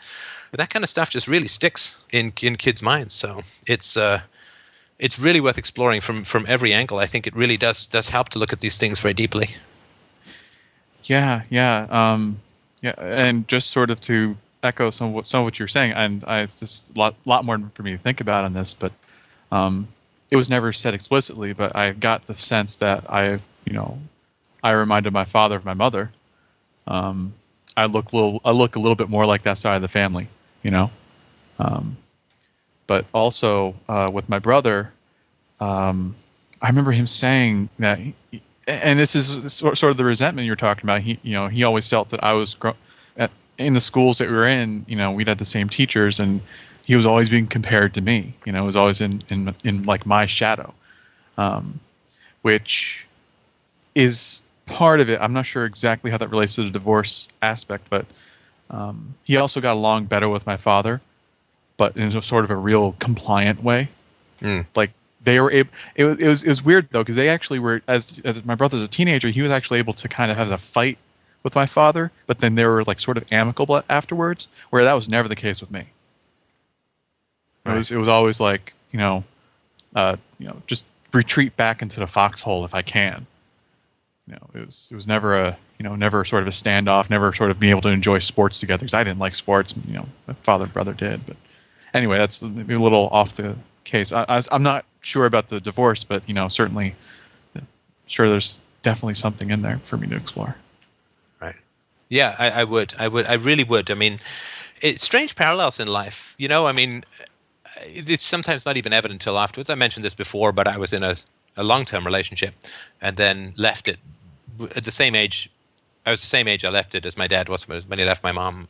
So these parallels can occur if you don't really understand them. And so anyway, sorry, let's go on. We've had another caller who wanted to ask a question or two, so I'm sorry about making you wait, but thank you for reminding me Morse code stutters in the chat room, so I do apologize. Please go ahead. Sorry about that.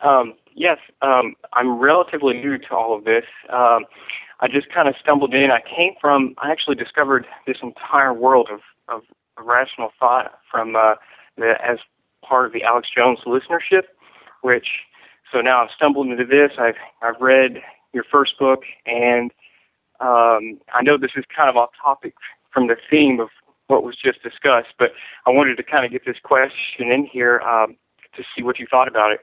There's no off topic, so please, by all means, okay. Whatever you come up with is great, and more than welcome. Okay, great. Okay, so if we can accept, I guess, that statism is unsustainable, then we can accept that due to what seems to be a lot of recent indicators or factors that the state is on its way to a state of inoperation or not being able to function. It seems like that is the downward hill that we're going on. And if this happens, I guess my proposition is that if this does occur, then the rate at which it takes, if this happens, let's say in the United States, in this geographical region, if it does, then the rate at which it takes for people to follow the majority bias and just go ahead and implement another state, if that can take long enough, do you not think that the tangible benefits, by effect, the tangible material benefits would be able to be experienced by those in that region to inform their ethics? Oh, hello? Yes. Sorry, I just want to make sure I understood. Sorry, which region was this? The U.S. So United if States. just step me through. So the tangible benefits, if what happens? I'm sorry, you may have cut out. I just missed that. Would it, if, for example, the United States became stateless because the state's inability to function because it is unsustainable, if it does become stateless in this geographical region, do you think that the tangible benefits of a stateless society would be able to inform people that, hey, maybe we shouldn't reform another state? Oh, If we accept that the state is, in effect, is by recent indicators of, hyperinflation and things, which seem to be likely, which would inevitably make the state unable to to pay soldiers to go initiate force against others because, it's like telling someone to go punch someone in the face in exchange of nothing of value. I just don't see how that's going to work, So, sorry, was that question convoluted? No, listen, I think I understand. So you're saying, let's say that the government collapses and we have a stateless society in the United States. Wouldn't Correct. people say, well, damn, this is so good, I never want to go back? Over time, over time, the rate. So it's going to take a while for people, even though let's say that the majority of people flip out and they want to reinstitute another state because that's all they've ever known, right? Well, if that takes long enough, do you think that the tangible benefits of it being stateless during that time are going to be realized? Well, listen, I mean, I'd want to quibble a little bit with your idea about how it's going to happen. I don't believe, look, anything can happen, but I would make a strong argument that we do not get a stateless society because the government collapses, any more than we get an atheist society because a church collapses, right? So the state, you have to remember there's two words of the meaning. Sorry, two meanings of the word the state or the phrase the state. The first is the particular form of government we have now, right? So this predatory clusterfrack of debt-ridden democracy, that's sort of what we have now. And if the state collapses, well, that doesn't mean that we don't get a state. Usually what that means is we get a worse state, right? So you look at the collapse of the Weimar Republic in 1920s, early 1930s Germany, well, you get a dictatorship, right? You look at the collapse of Tsarist Russia in 1916, 1917, other than the brief interlude of the Mensheviks, which were more focused on democracy, you ended up with a highly predatory state. If you look at the collapse of the ancient Chinese Empire in the Second World War and post-Second World War period, you end up with the communism under Mao. So there are examples to the contrary, but they're kind of few and far between. The collapse or the slow collapse of Rome resulted in the Dark Ages for 700 or 800 years. So there's the collapse of the existing system, but not the collapse of statism itself. It's sort of like you're a slave and you say, well, my master's going to die someday, and then he wills you to his even more brutal brother, and you're like, damn, I guess my master died, but slavery didn't, so I'm still a slave. So so I want to caution you that the collapse of the existing system is very unlikely to lead to a stateless society.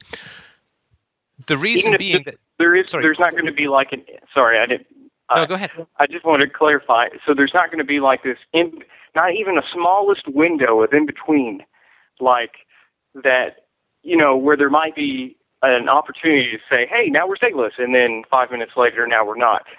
No, because that's not how it's going to happen. The way it's going to happen is that there has to be a moral revolution first. In other words, people have to first identify the state as immoral before they can get rid of the state. See, the state is only supported by people's positive opinion of the state. And people's positive opinion of the state sits on two basic approaches. The first is moral and the second is pragmatic. So people say, we need the government because it's the only way we can help the poor and the old and the sick and be charitable and have streets and have sanitation and have clean food and have clean water. And if we don't have these things, then we're going to be just back to eating potato bugs in the dirt beside a giant stone chicken. So that's sort of people say, well, it's moral. And then there's a practical thing. Well, in the absence of the state, all these terrible things, there are warlords and nature red in tooth and claw, and all these terrible things are going to happen. And so when you say, well, let's get rid of the state, what people sort of look at you like you go to the doctor with athlete's foot and he says, well, I think I'm going to need to remove your heart. And people are like, what? What are you talking about? That has nothing to do with my athlete's foot. And so people just don't understand it yet. And so you need a moral revolution where people are going to say, we're going to look at society from first principles. Because that's what you needed with slavery, right? You needed for people to say, slavery is immoral. Slavery is immoral. Only then, and America was the only country in the world where it took 800,000 murders and a civil war to get rid of slavery, although many argue that wasn't the real purpose of the Civil War, but rather to control the tax revenue flowing from the southern states. But it took a moral revolution, and it took a long time for that moral revolution, 150 years or so, for that moral revolution to take root. And for people then to say, so people would say, well, let's get rid of slavery, and people would say, well, that's insane. Society can't function without slavery. We wouldn't have any food because nobody would grow the crops. The slaves would all just lie down in the ditch and die because they're not competent to organize their own lives. So you're completely insane, right, to say we should get rid of slavery. And what eventually happened was people said, how can you defend slavery, right? So the balance of power shifted because the moral understanding had grown to the point where originally it was the people saying, let's get rid of slavery who were considered insane. But then it was the people who were defending slavery who were considered crazy. And that's when the system ends, right? So anti-Semitism was enshrined in Christianity, and in particular in Catholicism, though it also ran pretty rampant in Protestantism, various streams of flavors of Protestantism. And so to be an anti-Semitic throughout most of human history was, of course, right? Saying Jews were corrupt or nasty or inferior or whatever was sort of the equivalent of saying dogs are not as intelligent as adult humans. It was just like, well, of course, right? But now to be anti-Semitic is, how can you be anti-Semitic, right? Because there's been a moral revolution. And so, I think I get what you're saying. It's basically, as if we're to do our work from a philosophy standpoint, we can do our work from a philosophy standpoint while the state's existing or while it's not existing. But that, as you've just informed me, is really not going to be the case because there's no other way to do it. Yeah, there's no other way to do it. There's no other way to look.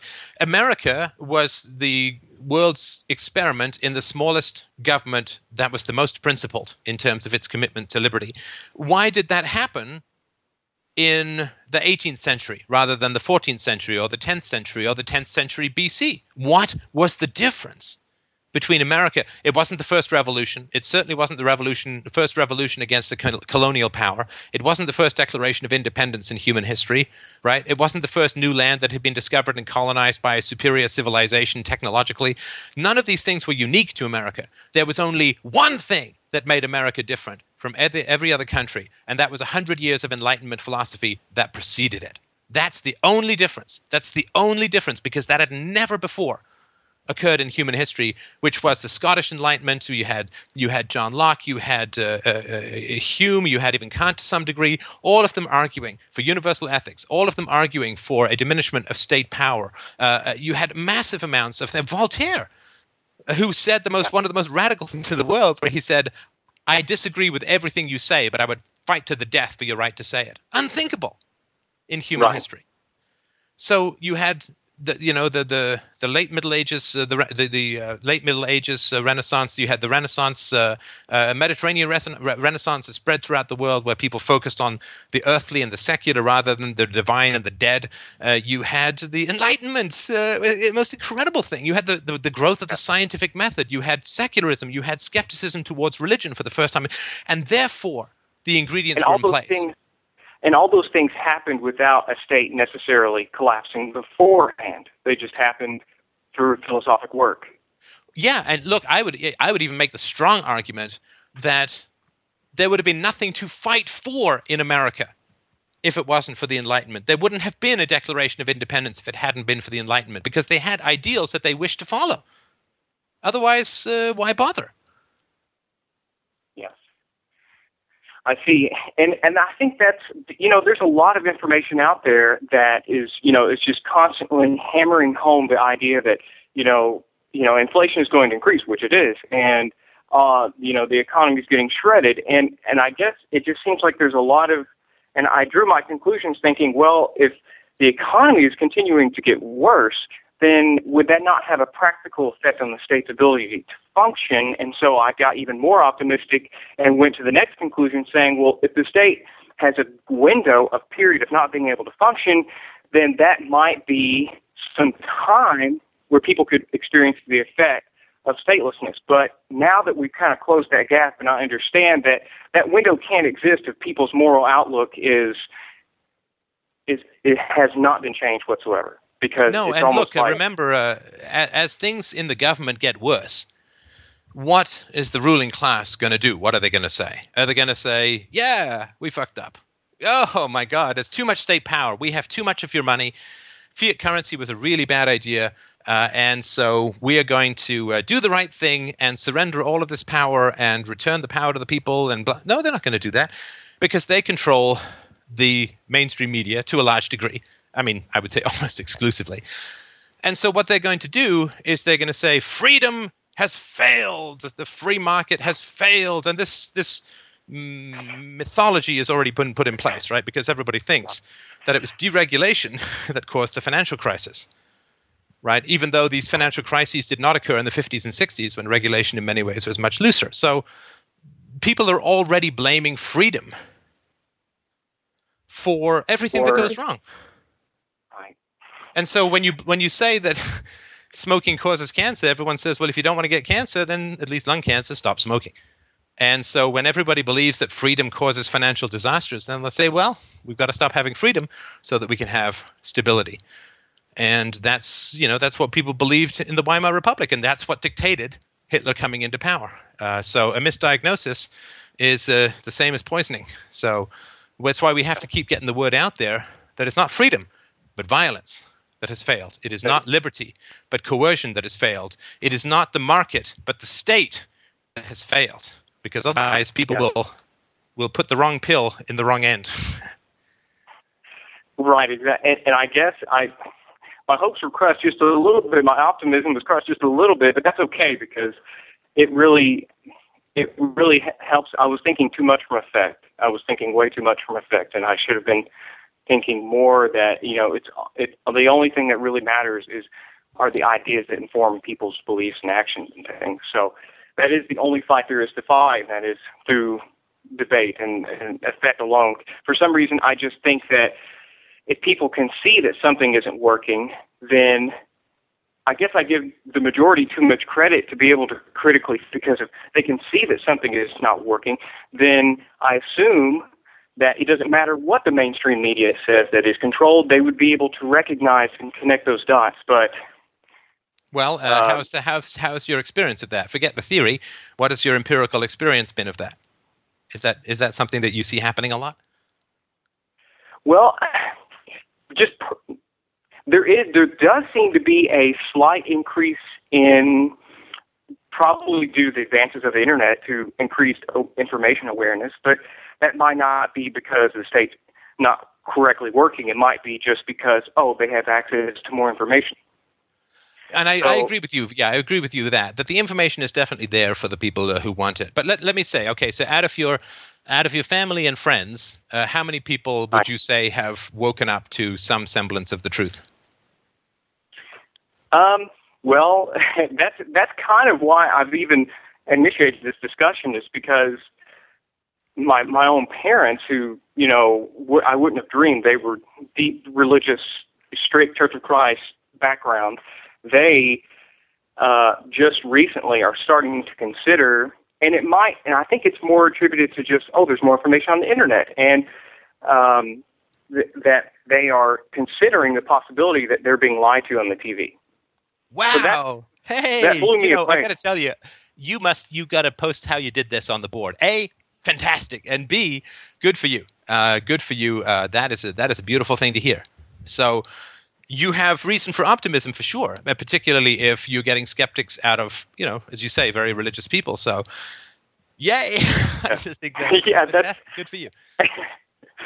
Well, I don't know. I think, I'm kind of an overload because I'm just very recently aware of a lot of things of how everything is working, and so I think that some of it has come from my just observation of the state's inability to just simply function. And for some reason, something tells me, even though the mainstream media is controlled, I still feel like there is a growing sentiment that, hey, things are just not functioning, and that they don't necessarily just believe the explanations that come off the television, I suppose. So I don't know.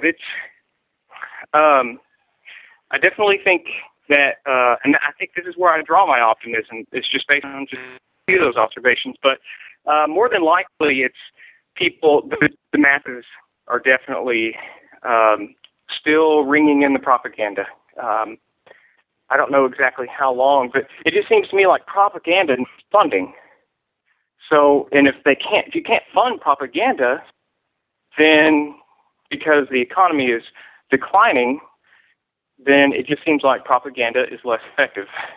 Yeah. Now, but remember, of course, people have 15,000 hours of propaganda from their schools as well, right? So it does take a while. It's important to be patient with people. It takes a while to unplug from the matrix, for sure. Yes. But good for you. Good for you. And I think the key thing, though, in the long run, is to make the argument for morality and say, look, we got to stop using this force to try and get things to work, because everybody gets that it doesn't work. And if we can get people to accept that, then we're just a long way further. So good for you, man. I think that's just fantastic. And for what it's worth, say yay to your parents for me. Okay. All right. Thanks. All right. Thanks for taking my call. You're very welcome, man. And keep in touch if you can. It was a real pleasure chatting with you. All right. Thanks. Bye-bye. All right. Well, I believe, unless we had any last-minute amenities, if you could give me your questions. I think we have time for one more. Yeah, I'm sorry. You've asked this question about growth of democracy. I don't really quite understand it, so perhaps if you can. This question. Well, you're able to say, I'm a Canadian. I do this or that. What's called identity. Very often religion is there too. What would you call identity? The identity of a person in a free society. Wow. Fantastic question. I have goosebumps. It's a great question. I wonder if I have any useful things to say about the identity of somebody in a free society. Well, I think there would be something. There would still be something to do with work, because work does have some aspect to who you are as a person. Yeah, human for sure, but I think work does have something to do with who you are as a person. What you choose to do as an occupation has some relatedness, so I think that's relatively okay. But I think it wouldn't be driven so much by vanity. I mean, a lot of stuff is sort of driven by vanity. And as far as geographical location goes, I don't know. Maybe people would say I'm a member of XDRO. Oh, I'm a member of YDRO. Let's take this outside. No, I'm kidding. I don't know. That's a great question. I actually don't have anything intelligent to say about that, but it is a great question, and I'm going to add it to the list of podcasts to work on, because I wouldn't want to diminish the quality of the question with a substandard answer. So I'm afraid you have stumped me, and you get a prize called "Oh my God, I stumped Steph." So I hope that's gratifying. Yeah, maybe hobbies as well. I don't know.